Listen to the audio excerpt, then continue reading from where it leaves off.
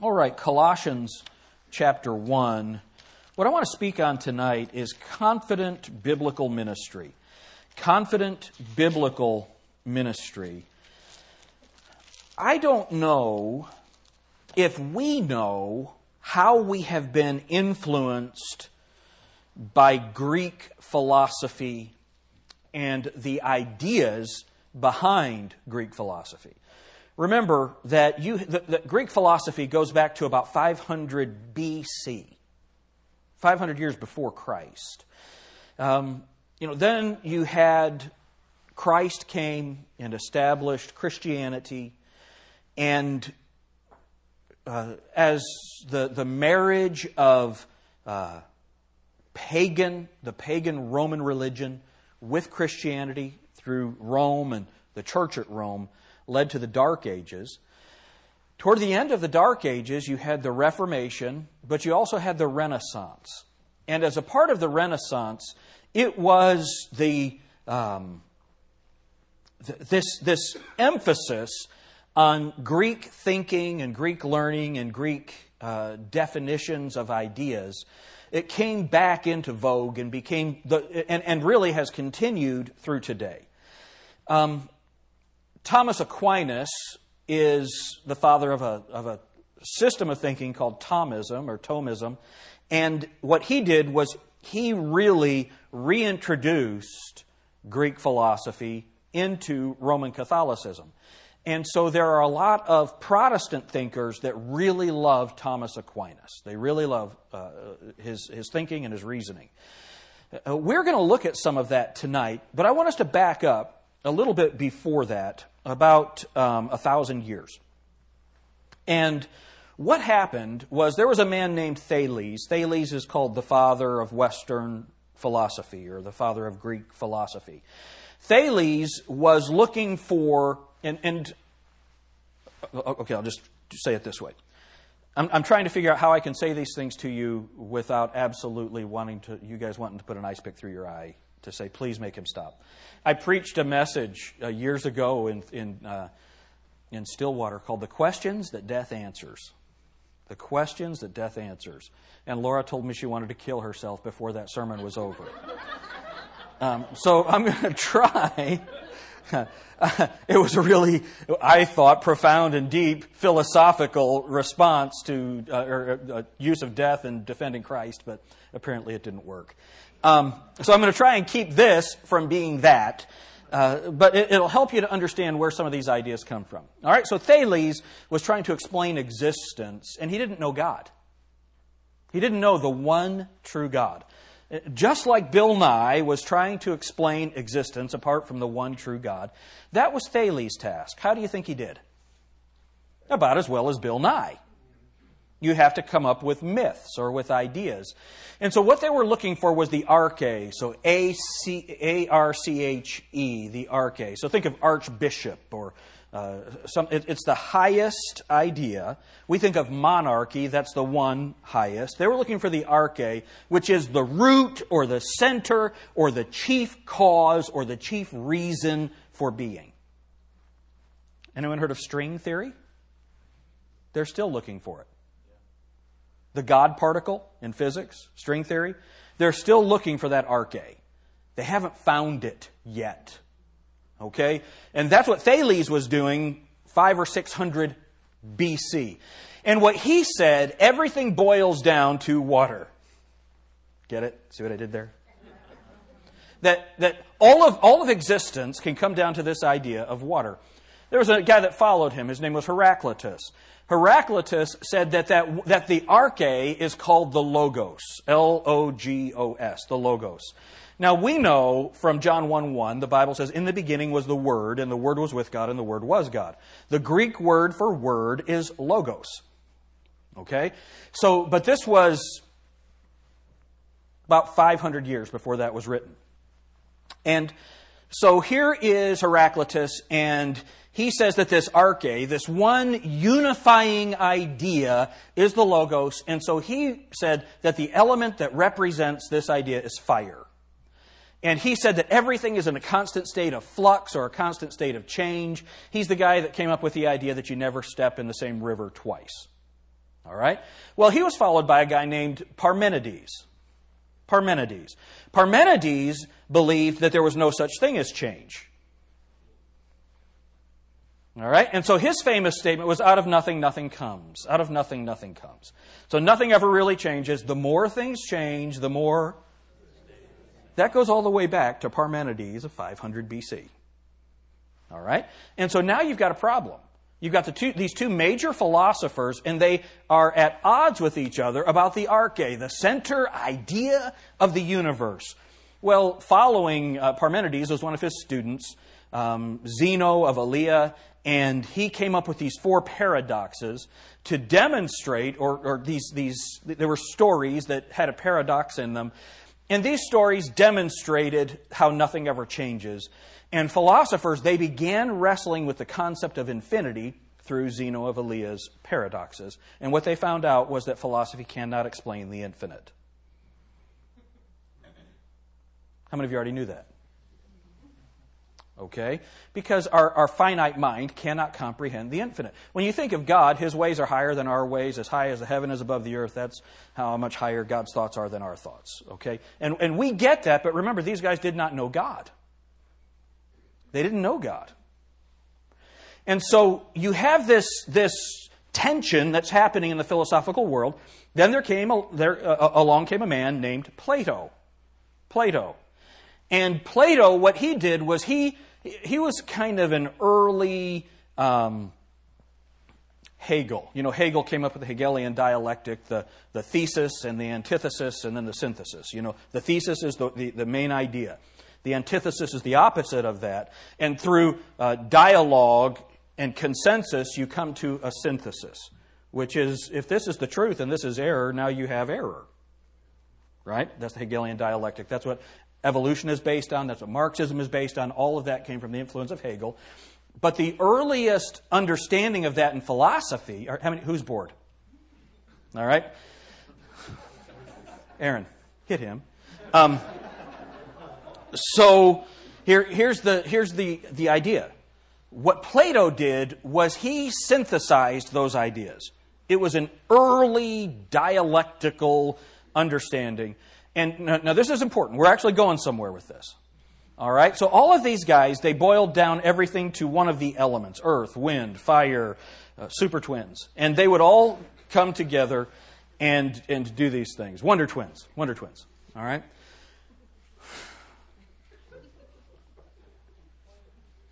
So, how many of you are already thinking Wonder Twins before I actually said it? Some of you were. How many of you don't have any idea what I'm talking about? Raise your hands. Okay. Too young, too old, just right. Goldilocks. It's all just going crazy in here. So what Plato did was Plato is really contributed three major ideas to the world's thinking that are still profoundly influential today. And they are his theory of forms. His theory of forms. Now, what is that? So here you have a chair, and what Plato would say, and I believe that's the illustration he used was a chair, that somewhere in the universe there is an ideal chair. And it's existed forever. And everything that is, it's always been. Okay? And so there's an ideal chair somewhere. So here comes this guy who builds a chair. And now we move to his... So everything has always been, and nothing ever changes in that. It's always actually been. So that's the theory of forms. Or the theory of ideas. All right? Then, his next idea is this. Now a guy comes along and builds a chair. He didn't really invent that. He recalled it. He remembered it. It's his theory of recollection. Because there is that ideal form and nothing is ever actually new, then it must be recalled. Well, how could he recall it? Well, that goes to his third idea, and that is his theory of the tripartite soul. That means the soul has three parts: appetite, will, and reason. All right? We're not going to dwell on that, but this is where his whole thought system evolves. So This theory of forms, everything has always existed. This theory of recollection, you don't really invent something, you remember it. And the key part of his theory of the tripartite soul is souls are eternal. And when a person is born, that's just a soul that comes to earth. Okay? And takes a body. That's great, Pastor Jim. What's that have to do with us? Well, the first thing that I want you to understand is that Christianity and many people in modern conservative Christianity have been greatly influenced by the philosophers, and they love them. All right? The other thing is, as I mentioned today with Ken Ham, his balance in his presentation, I thought was excellent in the way that he began with the Scriptures and the authority of the Scriptures and then moved to the science. Why? Because our arche is the Word of God. Right? Our key is Jesus Christ, God the Father, God the Son, God the Holy Spirit, revealed in His Word. You all agree with that? And you would think that all of conservative Christianity would believe the same thing. This book is The Consequences of Ideas by R.C. Sproul. All right? R.C. Sproul, one of the most famous theologians of our day, one of the most popular theologians and Christian historians of our day. Let me read what he wrote. For Heraclitus, the process of change is not chaotic, but is orchestrated by, quote, God, unquote. I put God in quotes because for Heraclitus, God is not a personal being, but more like an impersonal force. Flux, not the flux capacitor, but flux is the product of a universal reason Heraclitus called the Logos. Now listen to this. Here we see the philosophical roots of the Logos concept that the Apostle John appropriated to define the pre-existent and eternal person of the Godhead who became incarnate. John had to borrow the Logos idea to describe Jesus. In the beginning was and the Word was with God, and the Word was God, all in the when? Beginning. Beginning. Was or was not Jesus Christ the incarnate Word? I'm sorry, the pre-incarnate Word. Before He came in flesh, was He eternally the Word? What kind of a theologian would say that John borrowed that idea from Heraclitus?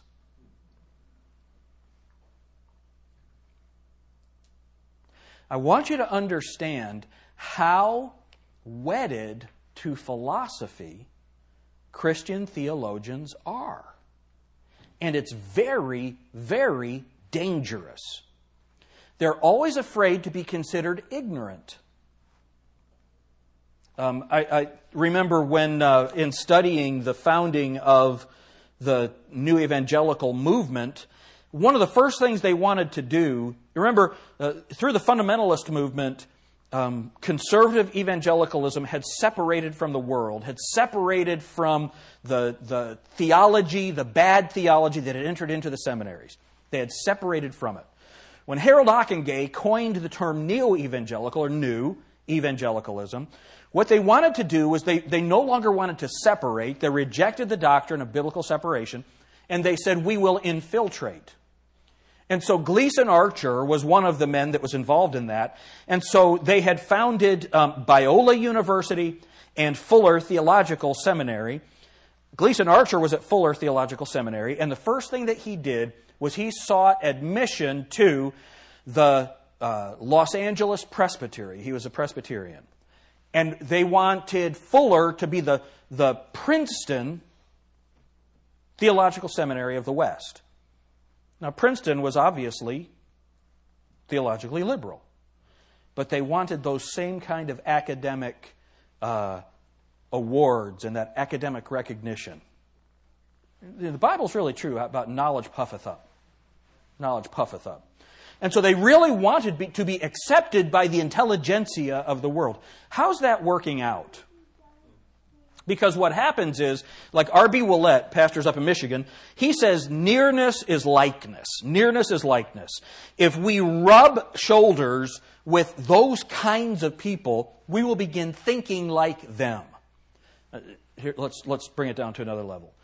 putting a bad apple in a bushel of good apples makes the bad apple better. What happens? The rest of the good apples become bad apples.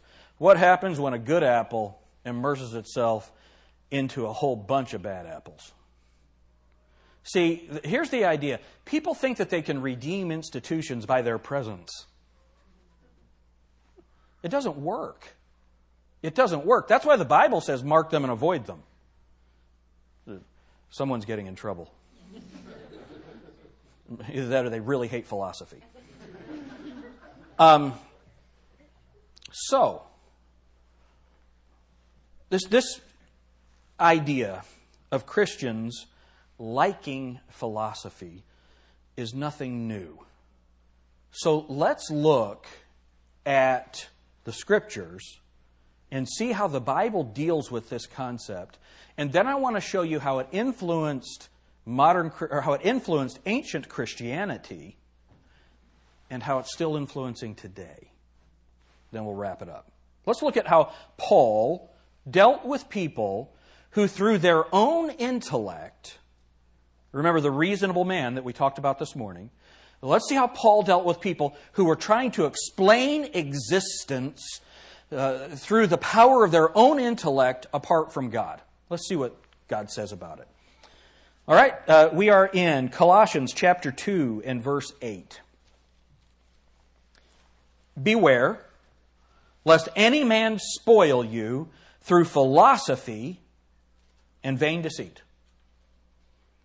Now, this is very clear, isn't it? Beware lest any man spoil you through philosophy and vain deceit. If you have an NIV, your Bible will say something like this. Don't let anyone, I can't remember what word they use for spoil, don't let anyone deceive you through empty or deceitful philosophy.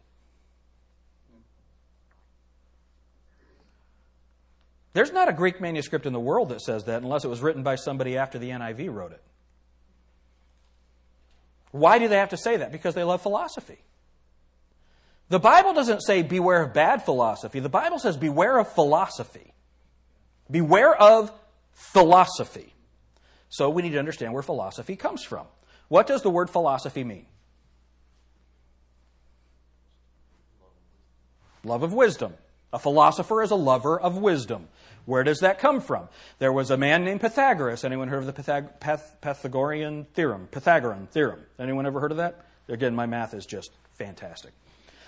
Well, Pythagoras, he said that you could define, there were three kinds of people in the world, and you could define them by the kind of people that you would see at the Olympic Games.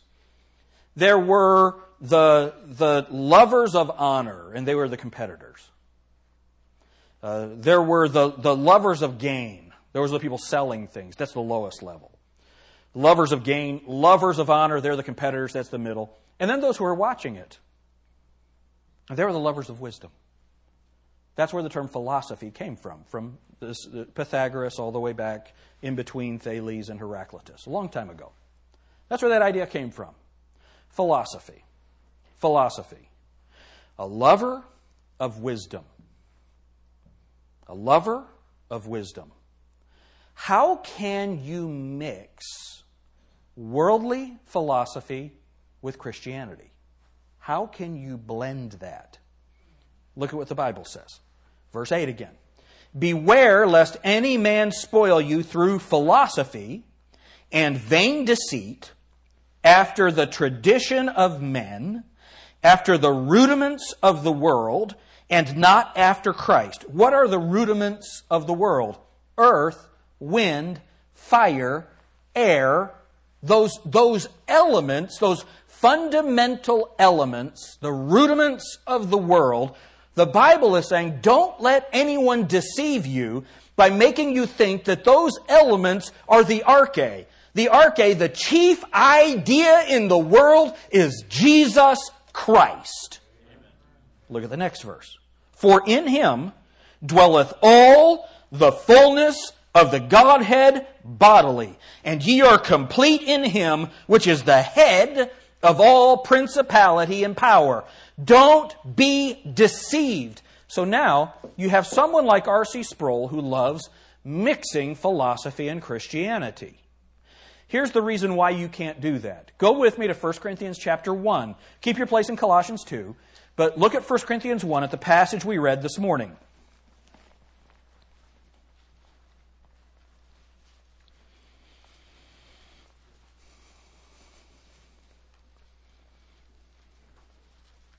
Look at verse 21. 1 Corinthians 1:21. For after that, in the wisdom of God, now look at this, the world, by wisdom, remember philosophy, lover of wisdom, love of wisdom, the world, by wisdom, knew not God. All right? So, understand this. By the world's wisdom, you cannot know God. Is that what the Bible says? Through the wisdom of God, the world, by wisdom, knew not God. God said, what's going to take it? What is it going to take for people to come to me? The foolishness of preaching. The foolishness of preaching. So by the world's wisdom, they knew not God. How do you mix the thing by which you cannot know God with the only thing that'll bring you to God? Jesus. How do you mix those two things? You can't. You cannot do it. Can't be done. Are y'all with me on that? It can't be done. So what's the issue here? Well, early on in Christianity, you had a problem.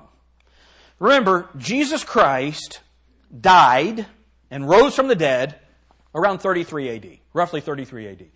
The Bible is finished about 90 AD. By 200 AD, all kinds of evil things have begun creeping into the churches.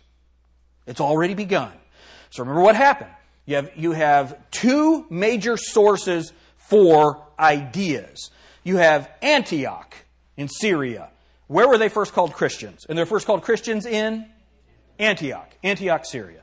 You have Alexandria, Egypt. It's always a bad place in the Bible. Out of Alexandria, they begin sending missionaries. The Apostle Paul is sent out in Acts chapter 13, right from Antioch, Egypt. They're teaching the Word of God. That's where the truth is coming from. And the line of manuscripts that your Bible comes from come from Antioch in Syria. Very important. That's where your Bible comes from.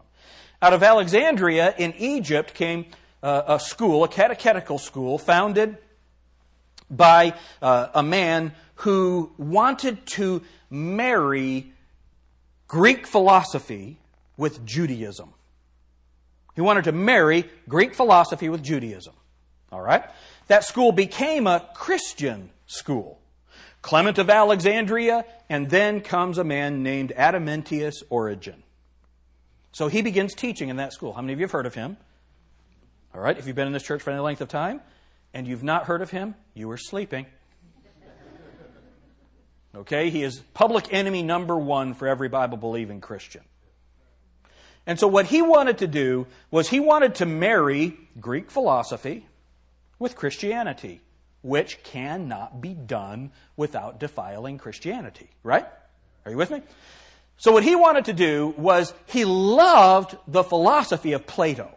He loved this concept of Plato. Let me tell you how whacked out Origen was.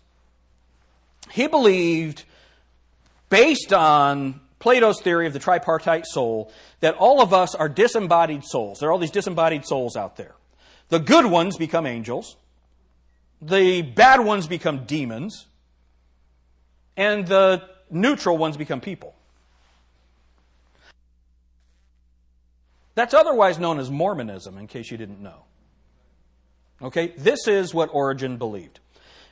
Now, I want you to see just how much this has infected people. This is History of the Christian Church by Philip Schaff. Philip Schaff was on the translation committee of the American Standard Bible all the way back in the 1800s. He is an interesting man. I want to tell you more, but let me just read what he said about Origen. Origen was the greatest scholar of his age and the most gifted, most industrious, and most cultivated of all the ante-Nicene fathers. Ante-Nicene, that means before the Nicene Council of Nicaea. Even heathens and heretics admired or feared his brilliant talent and vast learning. His knowledge embraced all departments of the philology, that's the history of ideas, or the understanding of ideas, philosophy and theology of his day. With this, he united profound and fertile thought, keen penetration, and glowing imagination. As a true divine, he consecrated all his studies by prayer and turned them, according to his best convictions, to the service of truth and piety. Does that sound like the same guy I just described? Let me tell you what he believed about Jesus. Because he bought into Plato's theory of forms, God is the ultimate idea, God the Father. That means God the Son must be less than God the Father. Origen wrote in his commentary on 1 John that in relation to man, Jesus is truth. In relation to God the Father, Jesus is error. Because of his philosophy, Jesus must be less than God the Father. That's the one that he just praised. Okay, so this was written in the late 1800s. Today, this book came out just this year. It's by Michael A.G. Haykin. He's a Baptist. He's a conservative Baptist. He teaches at Southern Theological Seminary in Louisville. Okay? He said this about Origen.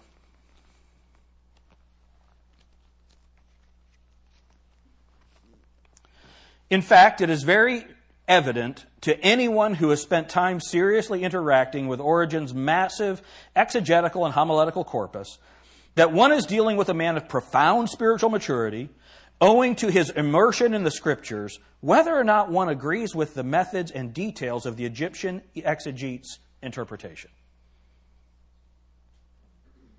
He was so brilliant, we have to learn from him. Well, the Bible says, if anybody brings another doctrine contrary to the doctrine which you have learned, mark him and avoid him. Does that sound like what Haykin is doing? See, we have to understand the way that this philosophy has entered in and influenced Christianity and Christian thinking. They're not able to critically think. And that's that rejection of biblical separation in the New Evangelicals. This is, I have a series of books called the Ante-Nicene Fathers, the Nicene Fathers, Post-Nicene Fathers. So this is all the extant material that's available from the Church Fathers, okay? Now, we don't call them Church Fathers. The Bible says, call no man on earth your father.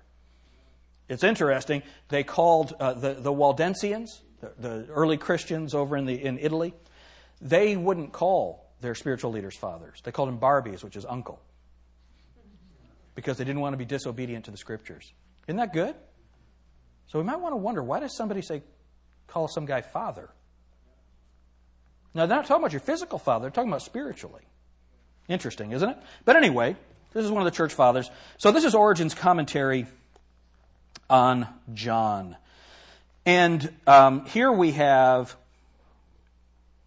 for Christ is, in a manner, the demiurge, to whom the Father says, let there be light. He calls Jesus the demiurge. That's the secondary cause, not the first cause, not Jesus. He's not the Father. He's not completely God. Now look, it is so important that we understand that the one who says Jesus Christ is a lesser God is the one that's praised in modern Christianity. And he's the one that's behind all the modern translations of the Bible. If you wonder why in 1 Timothy 3:16, where the Bible says, great is the mystery of godliness, God was manifest in the flesh. It's Origen. He's the one who changed it to he who is manifest in the flesh. Why? Because God can't be manifest in the flesh if you hold to the theory of forms, the theory of ideas. If you wonder where this concept of predestination comes from, the philosophical concept that God, before the foundation of the world, chose some people for heaven and some people for hell, where did that idea come from? That's a blending of Greek philosophy, Plato's theory of forms. Everything was established before. Everything has preexisted. And we come out from that. You can't find that in the Scriptures. You cannot find that from the Scriptures. The Bible says that God created everything out of nothing. Hebrews 11:3. That's what the Bible says. And so we have to understand, how did Paul address the thinkers of his day who were trying to explain the world apart from the one true God? Go back to Colossians chapter 2, and let's finish this up.